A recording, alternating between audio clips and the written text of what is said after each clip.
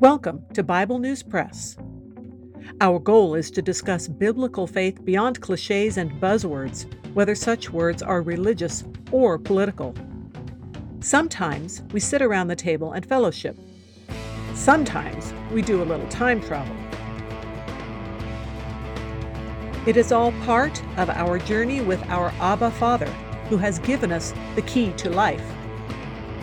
We do it with Jesus, and we do it together. Welcome. Hello, this is Laura Blodgett reporting for Bible News Press, and in Leviticus today's Health and Wellness section, we find the diet of the future for clean living.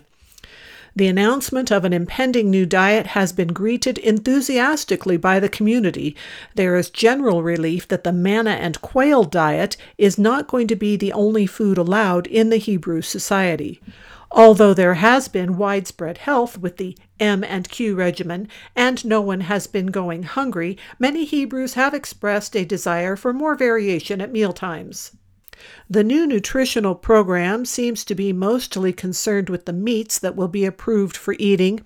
A few favorite Egyptian recipes will have to be abandoned, but no one is upset they won't be eating bats or geckos.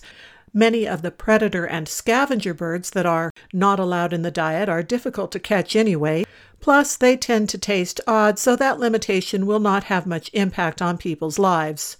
The terminology of clean and unclean animals is familiar to most, even if it hasn't been part of current usage. However, with the regulations about touching the dead bodies of unclean animals, there may be some family discussions about the pocket-sized pets, which have become very popular due to our current nomadic lifestyle. Even though the M&Q diet is on the agenda for a while yet, a number of insects are included in the new diet as meat substitutes. Many of these can be readily found around the camp. It remains to be seen how many children will agree to just grabbing a locust for an afternoon snack when it seems like a long time to wait for dinner. That is the Bible News Press segment for today, but not the end of our journey.